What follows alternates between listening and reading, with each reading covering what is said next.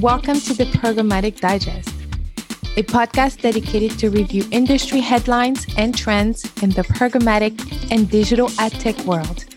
I'm Ellen Parker, your host and Chief Programmatic Sensei of Ellen Parker Consulting, where we offer customizable training in programmatic media. This podcast has been sponsored by WorkReduce. If you want to reimagine how to work in advertising, check them out at workreduce.com/careers. Welcome to the Programmatic Digest podcast, everybody joining us. Josh, how are you doing today? I'm well, Ellen. How are you? I have you today to talk about first-party data and more. But before we get into today's conversation, I'd love to understand who you are, what you do, and how you got to becoming the CEO of Response Media. Boy, that's a lot of questions. So, Josh Pearlstein, I'm CEO of Response Media, and a little bit about what we do as a company and what I do. We specialize in data-led marketing, right? So if you think about, there's lots of different ways that data can make marketing work better. And that's our core competency. And the company's been around for 42 years. So if you do the math, that's before digital. Our core competency has always been the same. Leveraging data to make marketing work better. So prior to the internet, that was using data-led media channels that were available back then, which is primarily direct mail. There was some direct television that could be leveraged with data, but generally direct mail. And direct mail had a lot of similarities to digital today in that it was measurable and accountable and very, very targeted. So our core competency today is very similar to what it's always been, even pre-internet marketing, which is using measurable and accountable media types to drive better results for our clients and their marketing campaigns and marketing platforms. My job day to day is to help with strategy, working with our clients firsthand. And a lot of the work that we do at Response Media ends up materializing in a couple of different channels, one being paid media. So driving better targeted, better performing media campaigns. Two, in content and planning and strategy. So how do we communicate the right messages to the right folks at the right time in the right channel? And last but not least, using direct messaging. So we have a particular passion and love for channels like email or text messaging that we find outperform general media outreach because they're very direct and they can be very, very personal. So oftentimes I'll describe us as personalized marketing at a very deep level. Okay. And I've been doing this for 26 years. This is not a company I started. It's a company I joined because I saw an opportunity to leverage our DNA, our skill set to make it work for what was a new channel at the time, digital. Yeah, that's dope. That's dope. So if you had to explain, I would say that your company, what you're offering to your clients right now is very data-driven. So I would say it's very data-driven marketing. It's very data-driven advertising. So if you had to explain data-driven marketing or data-driven advertising to a 10-year-old, my 10-year-old niece, how would you explain it to her? Now let's take a quick break to hear more about our sponsors. Our sponsor, WorkReduce, is the secret weapon used by the market's top agencies and brands. Their specialist talent and media services help brands and agencies grow and scale faster. One of the fastest growing services offered by WorkReduce is their service desk. It provides flexible, on-demand media buying, ad operation, and analytics support. Many of the world's biggest brand and agencies use WorkReduce in time zone service desk as an extension of their in-house media team. With an easily deployable operation playbook, process automation, and a high-quality reputation, their service desks will provide the expertise and precision to take your digital operation to the next level in 2022. Covering ad trafficking, campaign setup, QA, optimization, and campaign analytics, your internal resource focus on the activities that count the most, while WorkReduce Service Desk takes care of the rest. Check out workreduce.com for more information on their ad operations service desk and tell them Ellen sent you. Now back to the episode. Boy, that's a terrific way you phrased that question. I'm also someone who likes to oversimplify. I like that to too. Make something clear. It is a great way to get at the heart of any matter. Yeah. And I would explain data-driven. I like to say data-led, not necessarily data-driven. Data-led meaning the data leads us in the right direction. It doesn't just drive our marketing. I like to explain it like this. Okay. If you understand what someone wants, what someone needs, or what someone desires, how do you best give it to them? How do I make, as a marketer, something relevant or meaningful to you?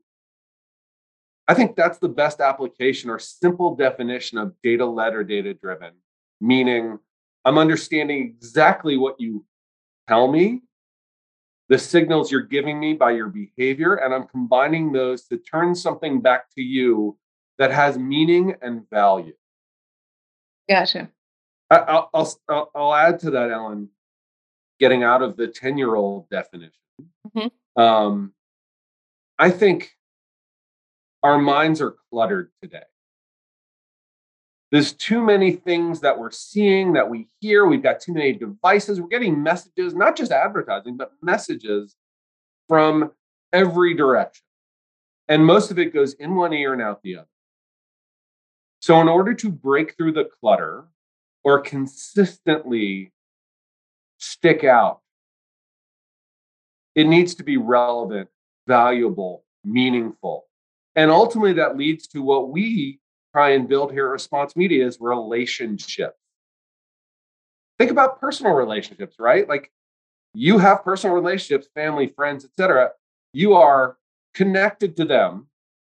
I'll take family out of it. You have to be connected to them in some way, shape, or form. But when you think about your relationships outside of family, it has to have some value to you. Okay. And that value could be, this person makes me feel good. This person loves me. This person makes me laugh. This person teaches me things. Digital relationships between brands and consumers, and I say consumers loosely, could be in a B2B sense too, customers, but I'll just use the word consumers because they're consuming a product or service. Okay. It has to have value. And we have to understand what that value is by listening to that consumer or customer. Gotcha. That's fascinating. And I think that's a great segue into today's conversation on first-party data and cookie deprecation. So there's been a lot of updates on this particular subject. Is there a most recent updates that you heard? And the reason why I'm asking is because you're very focused on data. It's very data-led. And so what are some of the updates or announcements that just happened that made you think, I got to do this for my clients right now? And what was it? And this is very first-party data. Well, this is a question around first-party data. Well, the answer leads to first-party data, but the latest trends that we're seeing in digital marketing that are relevant to a data conversation are limitations over the last few years and the next few years to come, allegedly, will continue to increase. It will be harder and harder to recognize someone, to target them appropriately. Okay. So as an example, Apple in their iOS, or even on apps, used to allow us to use other data we brought in from other places to recognize that, for example, Ellen, you have a dog, right? Yep. That's what I would call third-party data.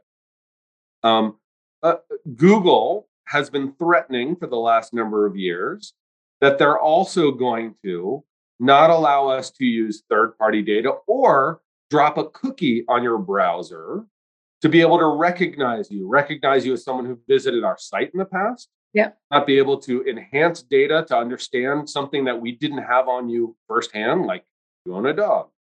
Um, so the latest and greatest from Google is a little different than Apple. Apple said, and keep in mind, people from a browsing perspective, from an email reading perspective, this isn't just about paid media. This is about email as well, and app activity.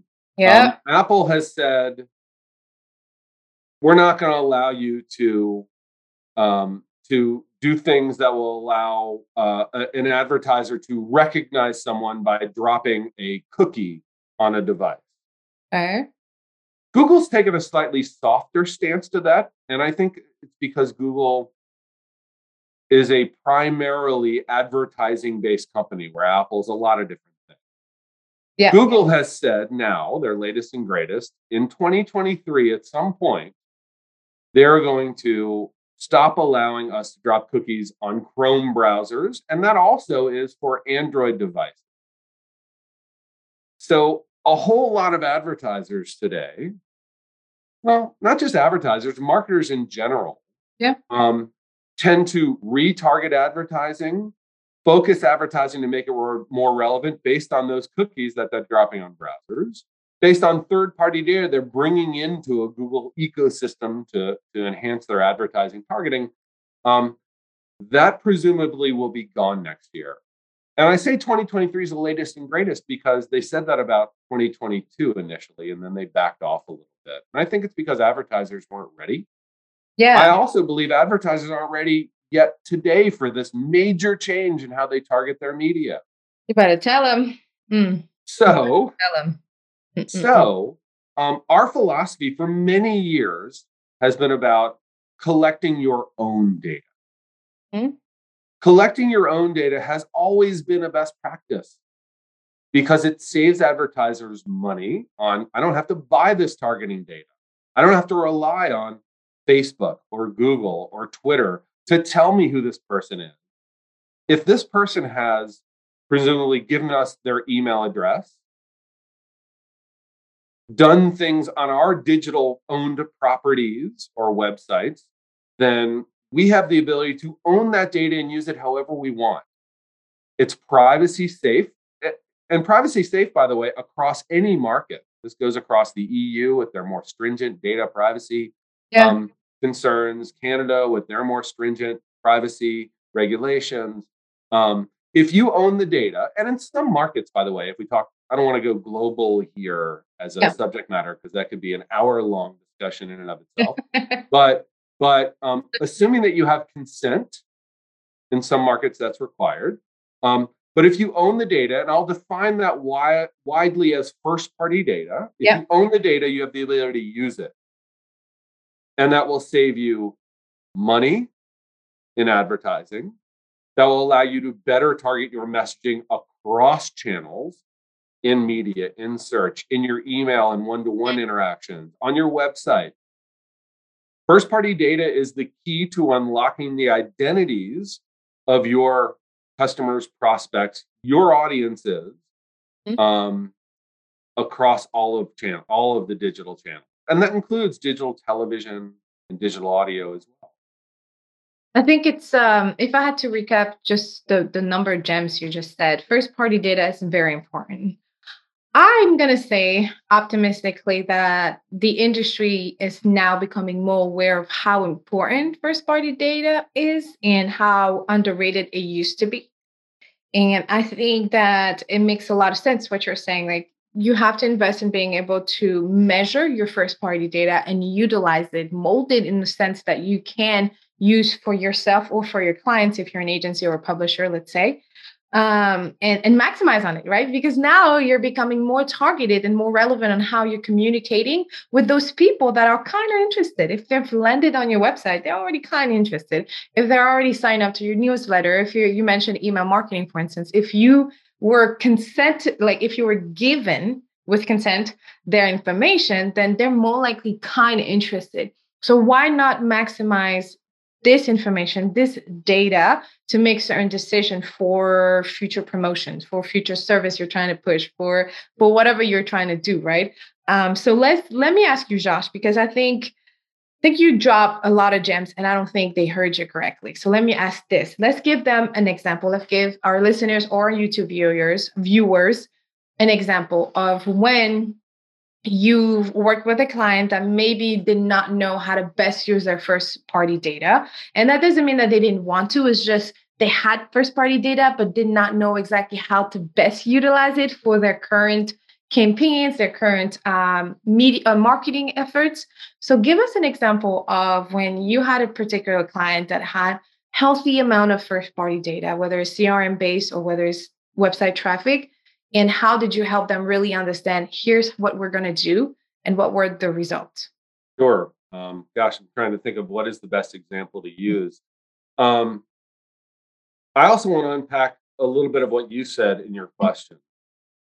You pointed to a couple of different things that are important considerations when you're planning out your first party data strategy. And again, I'll remind the listeners of this podcast, I'm using first party data as a wide definition for both behavioral data you collect and declared data that someone is giving you through registration or quizzes or polls or whatnot.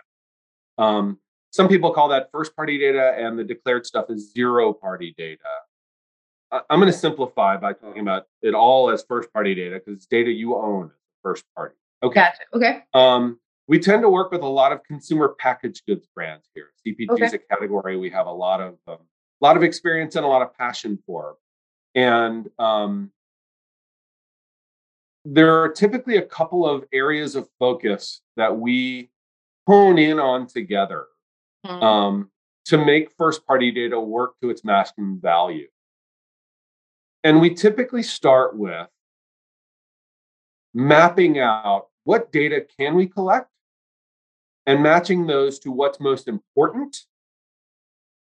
And lastly, how can we use that, right? So we can collect lots of data through behaviors on a website, through behaviors in email.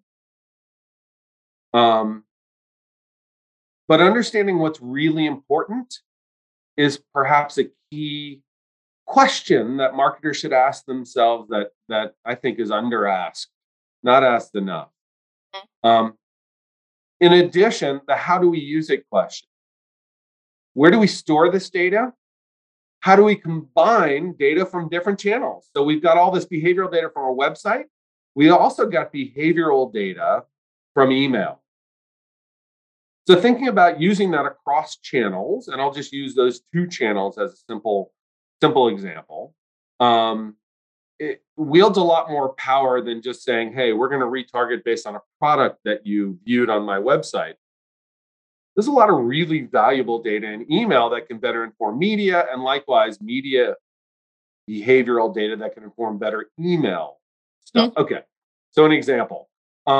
We work with a food and beverage manufacturing company, a large global one. They make lots of ready-to-eat meals and ingredients and condiments like ketchup and whipped cream and that kind of thing. They have a recipe program. We didn't create their recipe program, although we do a lot of email content and strategy, but this is one we inherited from our client. Our challenge is how do we grow that portfolio program of recipes that use their ingredients, some recipes that don't use their ingredients, but we want to deliver value. The other challenge is how do we do it at scale? And that's a key point I want to make. These are large brands you'll see in every grocery store around the country. If we didn't find this data or grow these consumer subscriber bases into the millions, it wouldn't move the needle for them on sales. There's often I think a fallacy that first party data can't be collected at scale. But if you focus and invest, we've grown email programs, first party registration based programs into the tens of millions for brands, truly tens of millions of hand raisers giving data about themselves giving signals on our websites and in our emails about what they're doing and what they're interested in.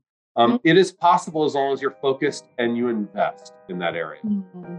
Okay, so I'm going to take the next 30 seconds to let you know about the reach frequency, which is a course you has asked me for, okay? And I've spent a lot of time crafting every single lesson just for you. Why should you even consider? And then I'm already pretty aware of what's going on in programmatic advertising. I love your podcast content. This is where I'm here. Cool, great. But you may know somebody that really wants to learn about programmatic advertising and don't know where to start, right? Most likely you've received training via your current job or via a previous job, right? You work for an agency, you work for a partner, a vendor in the industry, and they provided the training, right? Is that how you got here? Well, did you know that that's actually the only way to get training nowadays? Like if for any one of our friends in the digital marketing world, it's really hard for them to really learn anything if they don't know who, where, and really what to look for. So the Reach and Frequency course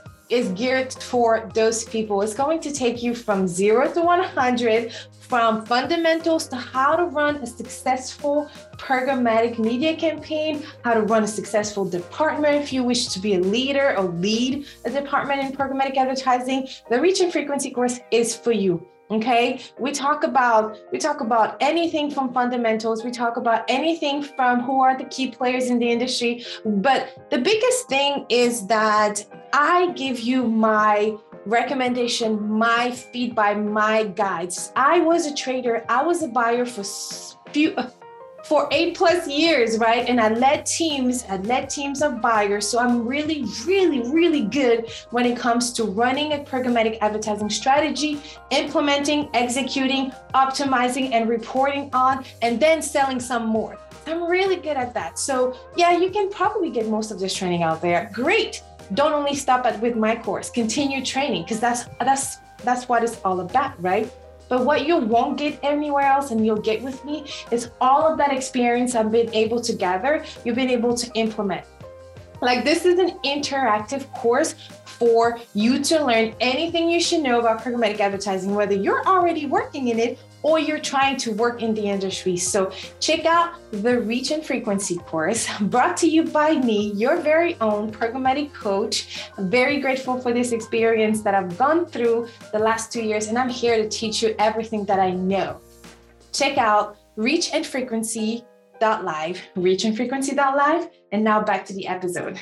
So the example I'll share is we're able to grow their recipe program to over 2.5 million consumers per year, new consumers per year. Okay, and again, this is a broad appeal program. It's for people who like to cook at home. It's for busy working moms who want easy recipes, that kind of thing. And we were able to take preferences they gave us through our registration process, right? So when we took over the program, it was give us your email address, you're in. And we said, no, we're not going to put up a big wall or barrier if we collect other data that's most important, like what kind of recipes do you like the most? How many nights a week are you cooking at home? How many children do you have? What is your zip code, right? So these were important data points because we could better target our email towards those people based on, I'm interested in dishes with meat in it, dishes with poultry in it, vegan dishes, vegetarian dishes, etc. So we started to understand a little more through our registration process about what kind of recipes they really were interested in. And we saw open, read, and print rates go up for those recipes. Gotcha. Okay? Number one. Go ahead. You went ahead and did almost like, I don't like the word testing, but you really assessed how those people were behaving with the brand by asking simple questions, giving them the choice, and then being consistent with how you communicated with them.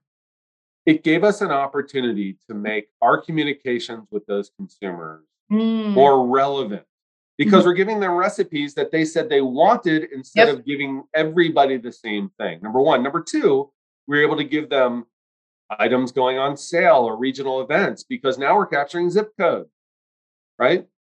We were able to give them recipe default about number of servings based on the size of their household because we had that data. And often misunderstood thing is I don't want to make my registration process too long because people aren't going to finish it.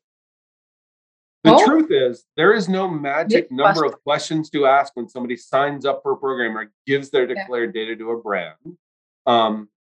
It's about how long they think it's going to take them. So it's perceived time. There isn't like, hey, ask just email and you're going to get a higher completion rate than asking 2 other simple questions. So it leads me to another trend in the area of data collection, which is richer experiences and registration process. Not just like, give me something that'll take me forever to type in on my phone. It's give them visuals like how many people in your household? 1 to 2, 3 to 6. Almost like images I can easily tap in my phone. Makes it a much more enjoyable and easier registration process. Gotcha. When they were just collecting email address on their registration page, I'm going to make this number up, but let's say they had roughly a 50% completion rate. Somebody navigated there to join the program. When we added some questions, it only dropped maybe a couple of percentage points.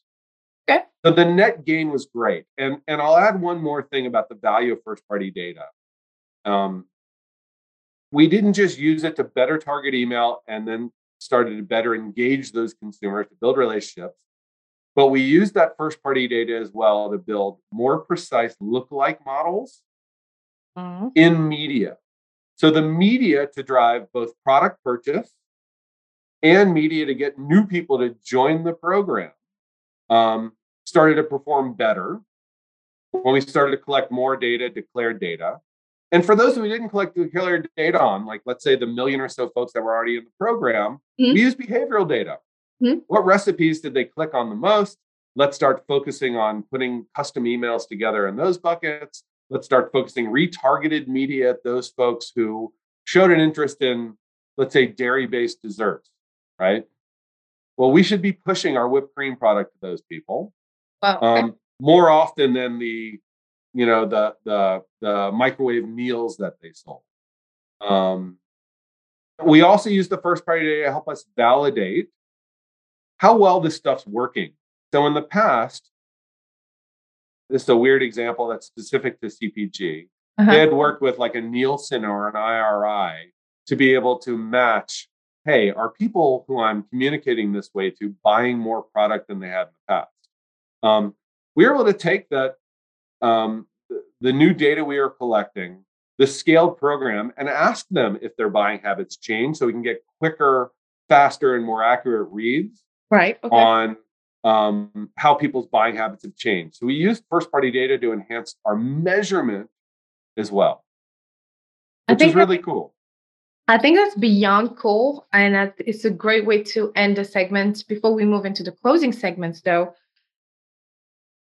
I am a big believer in success is all about how you implement the knowledge you acquired.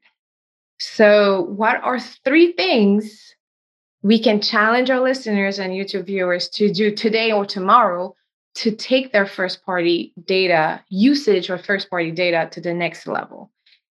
What are 3 things, like what are those $3 million, if you do this, you will start seeing these results?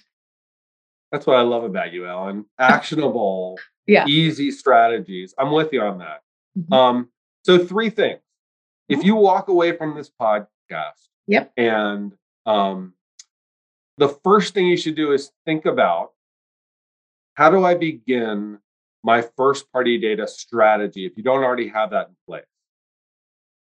So think about within that, I'll call this 1A, B, and C.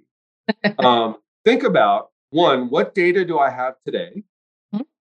Okay. What data is most important? Okay.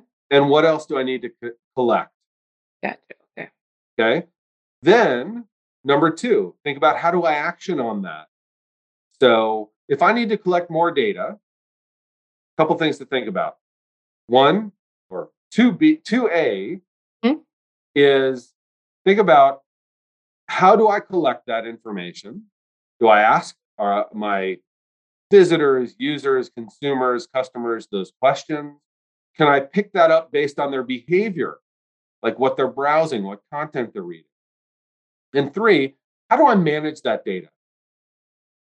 Do I have some sort of data warehouse where I can put that there? Do I have the right team to make sense of it, whether it's data analysts or database administrators? Yeah. And An easier solution for a lot of marketers, assuming they have the budget today, is customer data platforms, CDPs, Yep. or DMPs. Both of those platform types can allow you easy storage of data and easy connection to media sources, the email and marketing automation platforms, et cetera. So the third element is, how do I do this at scale, right?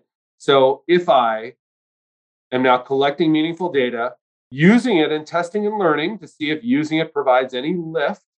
For example, more relevant recipes provided higher open and engagement rates, higher buy rates through the measurement side.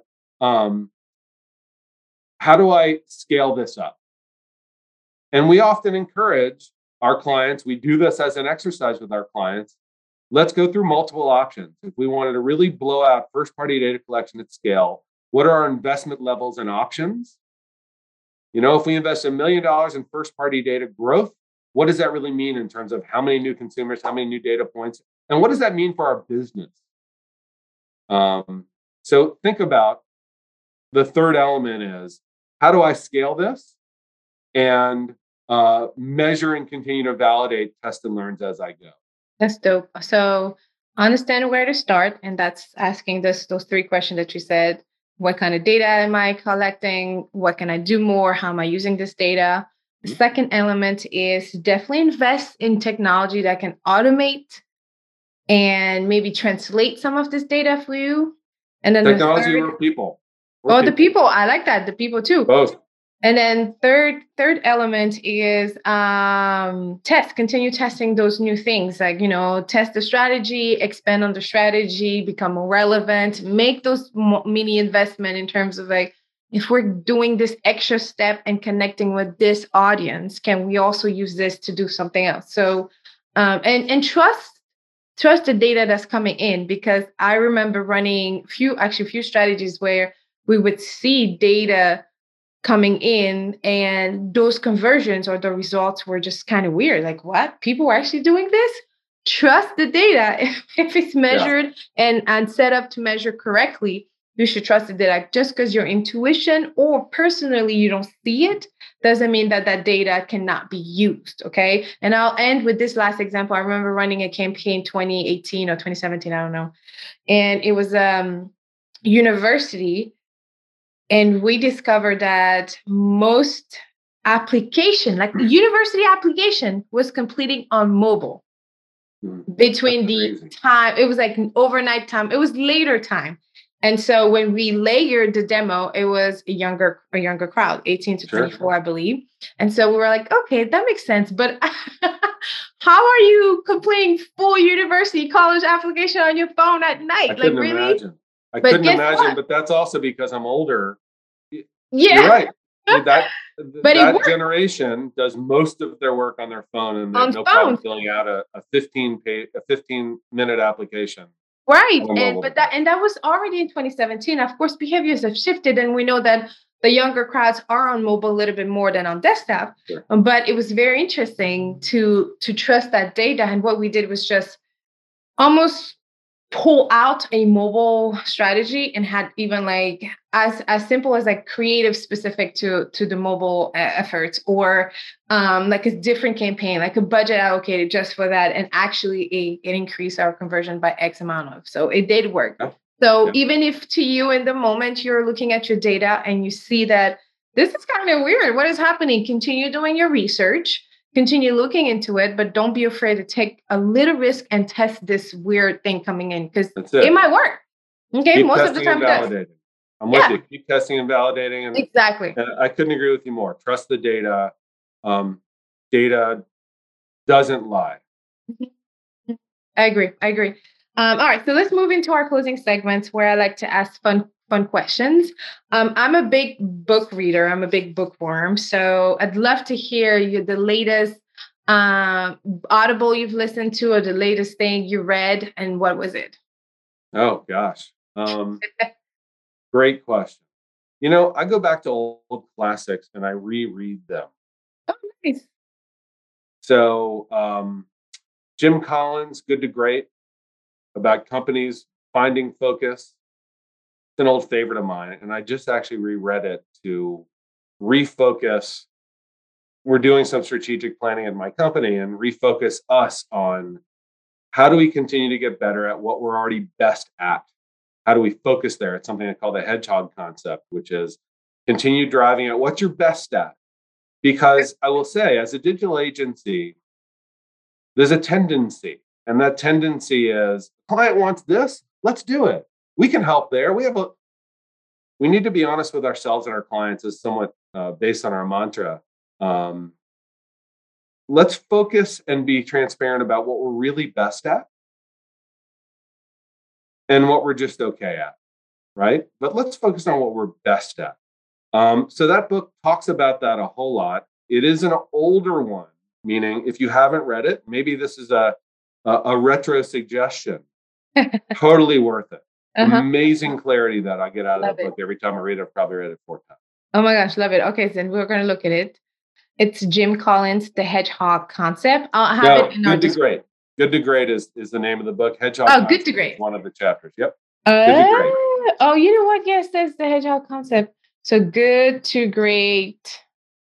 Good to Great, Why Some Companies Make the Leap and Others Don't, by Jim Collins. Yep. Jim Collins. Oh yeah, Jim Collins. I thought it was a singer for a second. Okay, great. What is one fun fact you want to share with us? It doesn't have to be professional. It can be personal. What is one fun fact like, maybe nobody knew? So I'll share 2. And okay. one is personal. One is this is not what I really want to do for a living. I don't know if that's not terribly uncommon. No, not at all. My dream job would be making cheese. Oh my gosh. Okay. No joke. Not only is cheese one of my favorite foods, but it combines a lot of the same of what I like about this job, about this business, which is some science, right? Cheese, we're talking about chemistry, trial and error, and a bit of art, right? The other fun fact I'll share, I was a film major in college, radio, television, film at University of Texas. Okay. And this was not an industry I thought I was going into. I wanted to be a writer, television writer. It was, something I always was dead set on. And a few short months in that industry talked me out of that. But I leveraged the same storytelling skills to do what we do today. We all think in stories, right? So if we want to be relevant and valuable to others, we need to think about how to weave those stories transparently and honestly, weave those stories. And being a television film major really helped me quite a bit in the creative marketing industry. That's really dope. What is your favorite cheese? Great question. Gosh, it depends on the day. I would say if I'm snacking or doing cheese and crackers, there's a brand of Gouda that I think is just a delightful taste called Purano. Little pitch, I have a client, Sartori Cheese, that we love, and they make some amazing infused aged cheeses like whiskey infused cheese or port infused cheese or Merlot infused cheese that are really interesting and fascinating. So my latest happy hour at my house, I was experimenting with some of those, and they are amazing. That's funny, the happy hour. Oh my gosh. Okay, well. And by the way, landing a cheese client, lifelong dream. It was awesome. Oh my gosh. Yeah, we'll definitely have their information in the description as well, because now I want to try. I can only do Sartori cheese. So it's perfect. It's perfect. All right. So last question of the episode. If you had to give yourself one advice, like your younger self, your freshman self starting, something that you wish you knew that you know now, what would that be? Uh, Again, as a bonus, I'll share two things. It's hard to focus I on love one. it. I love it. I No, love it. two Keep things. surprising. Feel free to edit one out if you don't like it. No, I'm kidding. One, Mhm. our industry needs more critical thinkers. I see too many people coming into Yes, the ma'am. industry doing what they're supposed to be doing. And that doesn't sound like a bad thing, but I always want our people, and this isn't just employees at Response Media, but clients, suppliers, partners, always be asking why. Why am I doing this? What's the end goal? If you can connect those two pieces and you're always asking that, even just to yourself, and you're not 100% sure why, you need to dig into that. So critical thinking skills are so important. Perhaps the most important thing to deliver as a digital marketing person, in my opinion. The other thing I'll mention is go above and beyond. I see too many folks, and I've been guilty of this myself, identifying a problem, but not really thinking through solutions. So whenever you encounter a problem, before you talk to coworkers, your team, your client, your manager, whatever it might be about it, think about potential solutions because it'll put you on the path to solving that problem much further along. That's dope. That's real. So understand your why. What is your why? And go above and beyond. Yep. Really, go above Yep. and beyond. Solutions, not problems. There is no better way to end this podcast. If anyone wants to reach out to you, Josh, how can they do that? I would love it. Hit me up on LinkedIn. You can find me at Josh Pearlstein at LinkedIn. Okay. And there aren't too many Josh Pearlsteins. Great. Look for the old-looking guy with the beard. And then certainly you can go to our website as well, responsemedia.com. Find out more about us. You can hit us up there too. Sweet. All of your information will be in the show notes, again in the description, Great. even on the YouTube video. So thank you so much for making the time. We appreciate you. Thank you for sharing your wisdom, and we look forward to seeing you very, very soon back on the podcast. Thank you, Ellen. Really appreciate being on the program. Great.